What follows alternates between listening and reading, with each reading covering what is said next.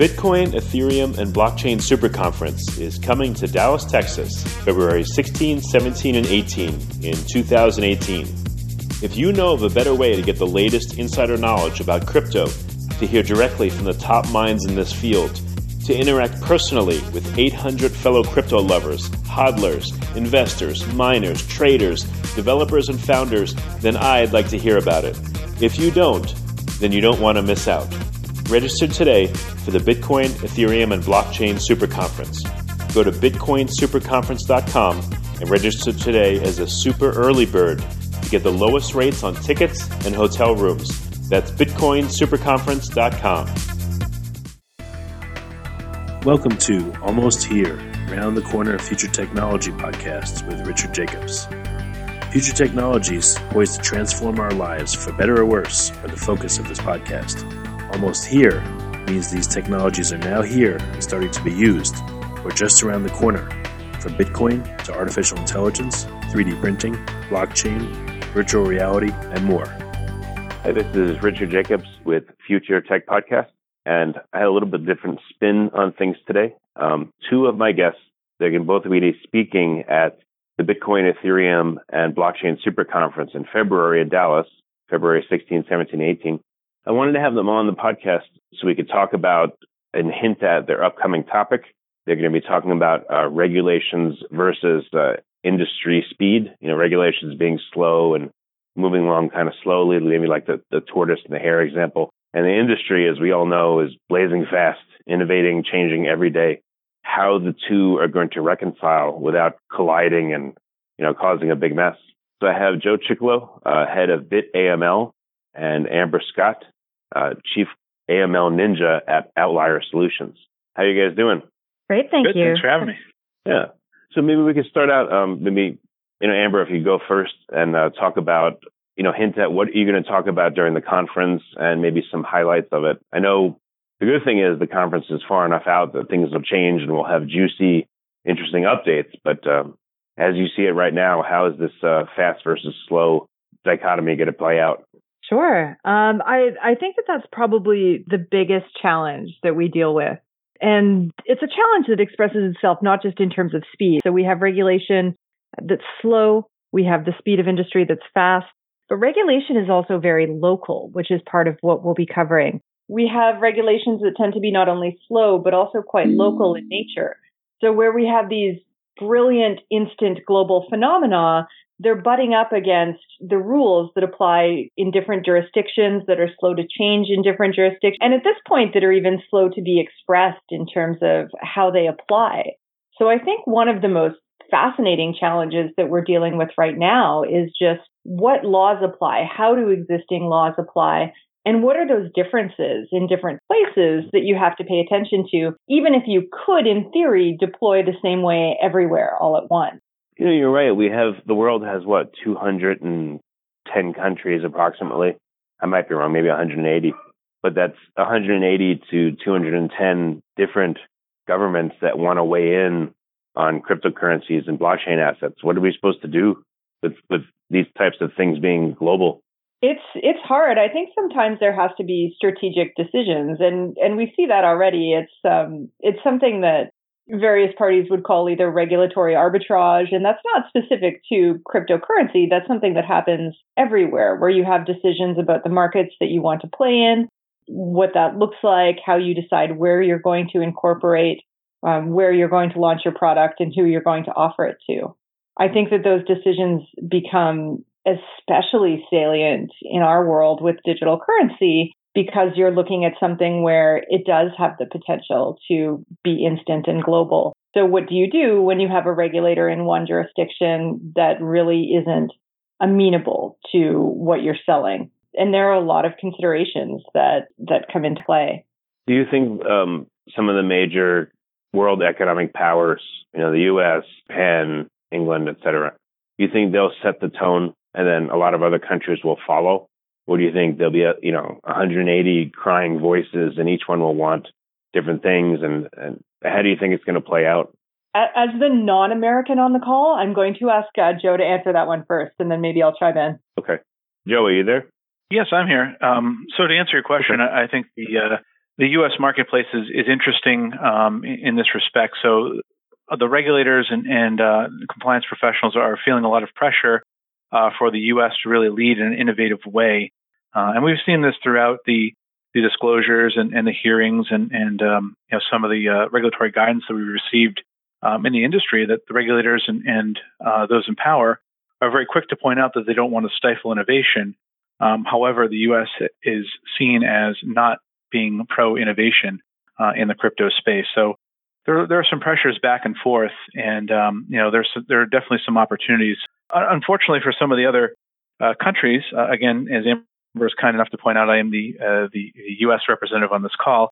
Unfortunately, the U.S. does exercise extraterritorial jurisdiction in that those that choose to set up Bitcoin and crypto-related entities overseas and choose to target U.S. demographic, U.S. customers, would have to register with FinCEN. So there is a great deal of regulatory oversight with respect to the U.S. marketplace, and unfortunately, we're seen as not being competitive. And in fact, we've had many representing those of us in industry that have sort of went before politicians and said, well, if someone wanted to start a crypto business today, the best advice I could give them is to do it somewhere other than the United States. And that's very difficult to hear, especially as we've always prided ourselves on being a very innovative and entrepreneurial friendly country. So there are other opportunities, and I think that some of these other countries are going to step up and put themselves in a position to be the favorable jurisdiction. I can say on the state level here in the United States, my state, Illinois, is very pro-Bitcoin, very pro-blockchain. They've come out and said that they want to be a hub of innovation in both areas, both on the blockchain and the crypto side, which is very refreshing to see. Although they didn't name New York by name specifically, it was very clear that they wanted to learn, in their words, or if I can paraphrase, they wanted to learn from other jurisdictions that had more of a heavy-handed approach. So there is going to be competition, and I don't think it's necessarily just internationally. I think here in the U.S., we're going to see a lot of states go back and forth, trying to find a favorable position to be in to compete for a lot of the talented folks that Amber and I talk to every day in the industry. Joe, do you think that even if federally the U.S. is restrictive on blockchain assets, do you think states can rise above it? And do you think states have enough population where they can, they like Illinois, let's say Illinois goes the opposite way of the federal statute, and they want to just, like you said, they want to really be innovators in the crypto space. Will they be pulled down by federal laws, or do you think they can rise above them, or how do you think that'll play out? Sure. I think there are certain limitations with respect to the states. Certainly don't want to take on the federal government, and certainly don't want to get into a protracted disagreement or some sort of back and forth regarding regulation. So take, for example, money transmission. Yes, we have favorable laws here, or a favorable regulatory outlook here in Illinois, but that doesn't mean you can get around registering with FinCEN. You still have to register with FinCEN. So there are going to be some obligations that need to be fulfilled at the federal level, no matter what, and the states have less degree of power to influence that. However, if the same rules apply at the federal level across the board, well, we have 50 laboratories of democracy here in the U.S. So of what the states can impact, in this particular case, state money transmission regulations, they're in a position to maybe deliver something that's much more favorable. So if someone does decide to stay in the United States or incorporate in the United States or move some of their assets and their customer base to the U.S., they can be in a position where they can choose the state and choose the jurisdiction that's right for them and has less of that licensing pressure. Yeah, last question for you about the U.S., and then I want to ask about Canada again, Amber. But in the U.S., you probably talk to, FinCEN, maybe FINRA, SEC, et cetera. Are these agencies aware that they may be stifling innovation? Do they care? Is there a reason why the posture of the U.S. federal government is this way? I haven't asked that question specifically, but if I can sort of recall looking at some of the different sort of transcripts from testimony and regulatory guidance, it's clear that, to me, that FinCEN believes that they are not stifling innovation, that they have come to their determination based on a degree of compromise, based on their understanding and the need for innovation. So I don't necessarily think that they believe that they're stifling innovation. And I suppose in a certain respect, I'd have to let them off the hook here, as their job is to protect the consumer. It's not necessarily to advocate for innovation. But I do think that there can be a fine line there sometimes. So yeah, to answer your question, I don't necessarily think they're aware of what the perception is. I think that they believe, based on what they've done and what they've sort of compromised on internally, that this is a fair distinction. And I would argue that money transmission was probably the closest in terms of licensure and in terms of regulatory oversight that we could have come up with based on existing frameworks here in the U.S. Did the Bitcoin space, many have told me that, if you ask me if I'm a money transmitter, how does that work operationally?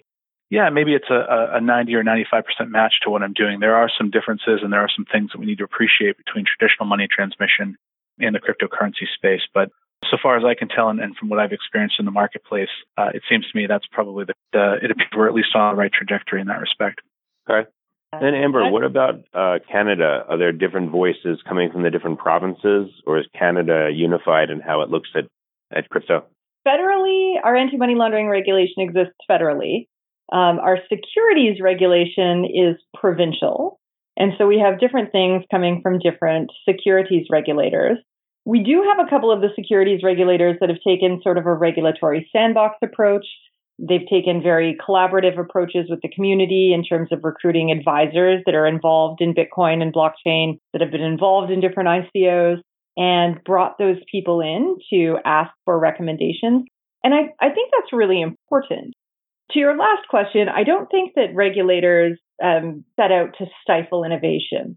Even having had very, very brief conversations with people that were involved in the BitLicense process, I don't think even with that, no matter how arduous and frankly silly I think that some of the BitLicense requirements are, I don't think that anyone got up in the morning and said, hey, we'd really like to stifle innovation. We'd like to crush this whole Bitcoin and cryptocurrency thing. We'd like to stop that from happening here, and this is as close as we could get. I think that people are always legitimately trying to put guardrails around it, and they're interpreting things in terms of the pre-existing systems. And so what's already there, what we've already done, that limits the field of view in a sense in terms of what we think we can do and how we understand the world. And so that's definitely part of it. The other part of it is that I got to have this great conversation with sociologists from Canada Revenue Agency about game theory. And one of the things that she said to me, because we were talking about what does good policy look like, is that we have to remember that if policy has endured, if it's there, if it's in place, something about it is right. So whether or not I like it, whether or not I believe it's the right approach, something about it inherently has to be working because it's still there, because it's still in place. I think our job as a community and the place where as Bitcoiners, as blockchainers, as people who care about this technology is really to try to inform that. Because at some level, there's always going to be pressure for government and for these agencies to regulate things. And if we want better policy, we have to think about what good policy looks like. We have to be willing to educate about what we're doing. We have to take the time to sit down at the table with stakeholders and inform them and think about what it is we want, other than just we don't want to be regulated at all, because that's unlikely. Makes sense. Okay. Just last couple of questions. Where do you see in the world, both of you, that the regulations really are taking shape very fast? And which countries are, kind of leading the way? Which ones are holding back and waiting or trying to clamp down on things? I'm a big fan of Singapore's approach right now. So I think they're definitely taking a risk-based approach to things. They've released a number of communications about risk, but they've also, from a policy position, said that they want to foster innovation. They want to attract technology to the country. They want companies to be set up there. I'm also a huge fan, so shout out to Estonia, because I just picked up my e-residency. So my identity is now on the blockchain through the country of Estonia. And I'm excited about starting to harass local regulators here. Maybe harass is not the right word. Seek clarification on the acceptability and use of this type of identification within the Canadian context and within other contexts. So I think that, yeah, and so this is a blockchain-based identity document that they've issued as a country. It allows you to set up bank accounts in Europe, to start a company in Europe as a non-resident, and be fully identified, be identified in the online space. The packet that you get with the identification is fantastic. It actually talks about the importance of keeping your private keys private. Really, really fantastic, I think, tack for a tiny country in the Baltic to be taking that I think will absolutely attract entrepreneurs and attract technology and innovation. Oh, very cool. What about you, Joe? What are you seeing worldwide? Who are the the players and the movers and shakers here? Yeah, I would echo the sentiments of Amber, although I haven't yet filed for my my e-identity with Estonia. But no, I mean, I'm looking at different larger sort of bellwethers, looking to see what India does. I don't think they took a favorable stance to begin with. I think Japan showed a great deal of restraint as a result of obviously Mt. Gox, the now defunct Bitcoin exchange that really sort of set the regulatory world on fire, if you will, out of the gate. Having that as their backdrop, I feel like they showed a great deal of restraint in thinking through, some of the requirements they have in place, and now having sort of capital requirements and cybersecurity and some other common features that we're used to here in the Americas. So, for them to take that approach again, following on the backdrop of Mt. Gox, showed a lot of restraint. The fact that they did that very deliberatively. I like to see that, even if we disagree with some of the different countries and what stances they may take or to what degree they may take. It's really good invoking disclosures and other information sharing between the public and private sector. So I'm anxious to see. I really have my eye on India as sort of the next, sort of bellwether in the international world as to what their stance will be and what, if any, of the suggestions, if I can put it that way, suggestions they have will move forward in terms of regulations and what will be the reality. But here back here in the U.S., I suspect that the states will continue to sort of jockey for position. I've seen a growing trend on the states that either have no opinion or have a somewhat positive opinion, maybe as a result of having no opinion, about Bitcoin and money transmission, have been a lot more forthcoming when individuals have called up and said, am I regulated, or do I need a license in the state? And many of those states have actually started engaging when individuals have called up. And so it used to be early on when I would work with my clients, either they would call individually or we would call together around the different voicemails, and the person you needed to speak to was always out of the office at that particular moment. And we never really got any further than a couple of different sort of voicemails. But now it seems a lot of the states are more interested in actually answering those questions one way or the other, which I think is a good indication that they begin to see that this marketplace has some traction and they want to give it the professionalism that it deserves. So I suspect we'll see more of that. And again, I think more states will continue to take the position of no position, which is to say, well, we don't see that the particular activity that you're doing, sir or ma'am, in any way is money transmission under our current laws. So at this point, we have no position. I think that's a little bit of a delay tactic, but a very positive one for the industry. And hopefully, as Amber mentioned, these states are taking that opportunity to really think about things, think about their impact to innovation, and really come up with something based in common sense as to what the licensing or other regulatory implications would be. All right. And last question, in reference to your guys' topic at the upcoming conference in February, any hints about what you're going to talk about, or is that, again, it's still developing? Or anything interesting that you're seeing going on that you can talk about? It's always a work in progress, but I think we'll definitely talk about ICOs. We'll talk about risk. We'll talk about the ways that countries might perceive risk differently, as well as the ways to think about the countries that you're dealing with, the markets that you're playing in, and the regulatory risk associated with those. Yeah, I think that I would agree with Amber, and I would also add, we talked about the tortoise and the hare as our analogy here. For as fast as we are as an industry, and sometimes we see that as a negative, I see different opportunities where we can move that into a positive, which is to say that in our industry, we've seen a lot of technology, such as Blockchain Explorer technology, come out, whereby you can see a snapshot or a history or some sort of risk rating of activity on the blockchain that can be used as part of one's overall AML compliance strategy. That's not in letter required by regulators, but as part of an overall risk-based approach, that's a very effective tool that you can use as part of your compliance and your AML risk mitigation strategy. And even though that a lot of those are experimental or early stages, I've been advocating that my clients get involved in using that software even for lower denomination transactions. So there is a way that we can demonstrate as an industry to the regulators, not only are we in a position to have a strong compliance program in place to meet your requirements as a regulatory body, but at the same time, we have some other tools at our disposal as an industry that are creative, that in many cases are ahead of traditional bank compliance AML tools that we can put out there. So, maybe we won't be as boastful as the hare was and the tortoise and the hare. maybe we can use this time to be ahead to maybe encourage our friends, the tortoise, to catch up. So hopefully I didn't take that analogy too far, but I think there's some great opportunity to use our fast speed and some of the things we've developed as an industry for the positive for all of us. Yeah, and hopefully regulators won't, take offense at being called tortoises. They're probably fast tortoises, but they're tortoises, I guess. Racing tortoises. Well, if we remember the story, the tortoise ended up winning anyway, so maybe it is a compliment in disguise. That's true. Well, great. I'm looking forward definitely to having you guys speak at the conference in February. Any last words? How can people in the meantime learn more about what you're working on, Joe, and you, Amber? How can they get in touch with you? Sure. I'm always happy to hear with folks in the industry, even if it's just a simple question or they want to bounce something off of me here in the U.S. My website is probably the best way to get a hold of me, BitAML, BITAML.com. And my email address is joe@bitaml.com.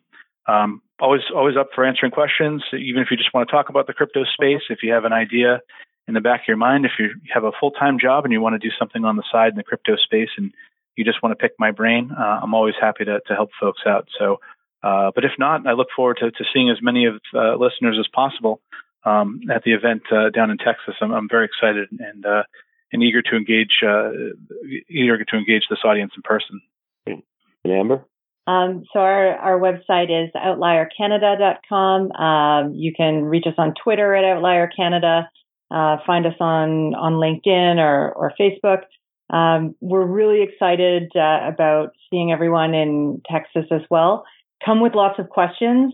Anything that you want to know about compliance and crypto, we're happy to answer. And if we don't answer what you want to hear while we're on stage, I am always happy to answer questions for barbecue. Excellent. Hopefully, there's good Texas barbecue, so we should have some there. I'm looking forward to it. The food in Texas is always fantastic. Excellent.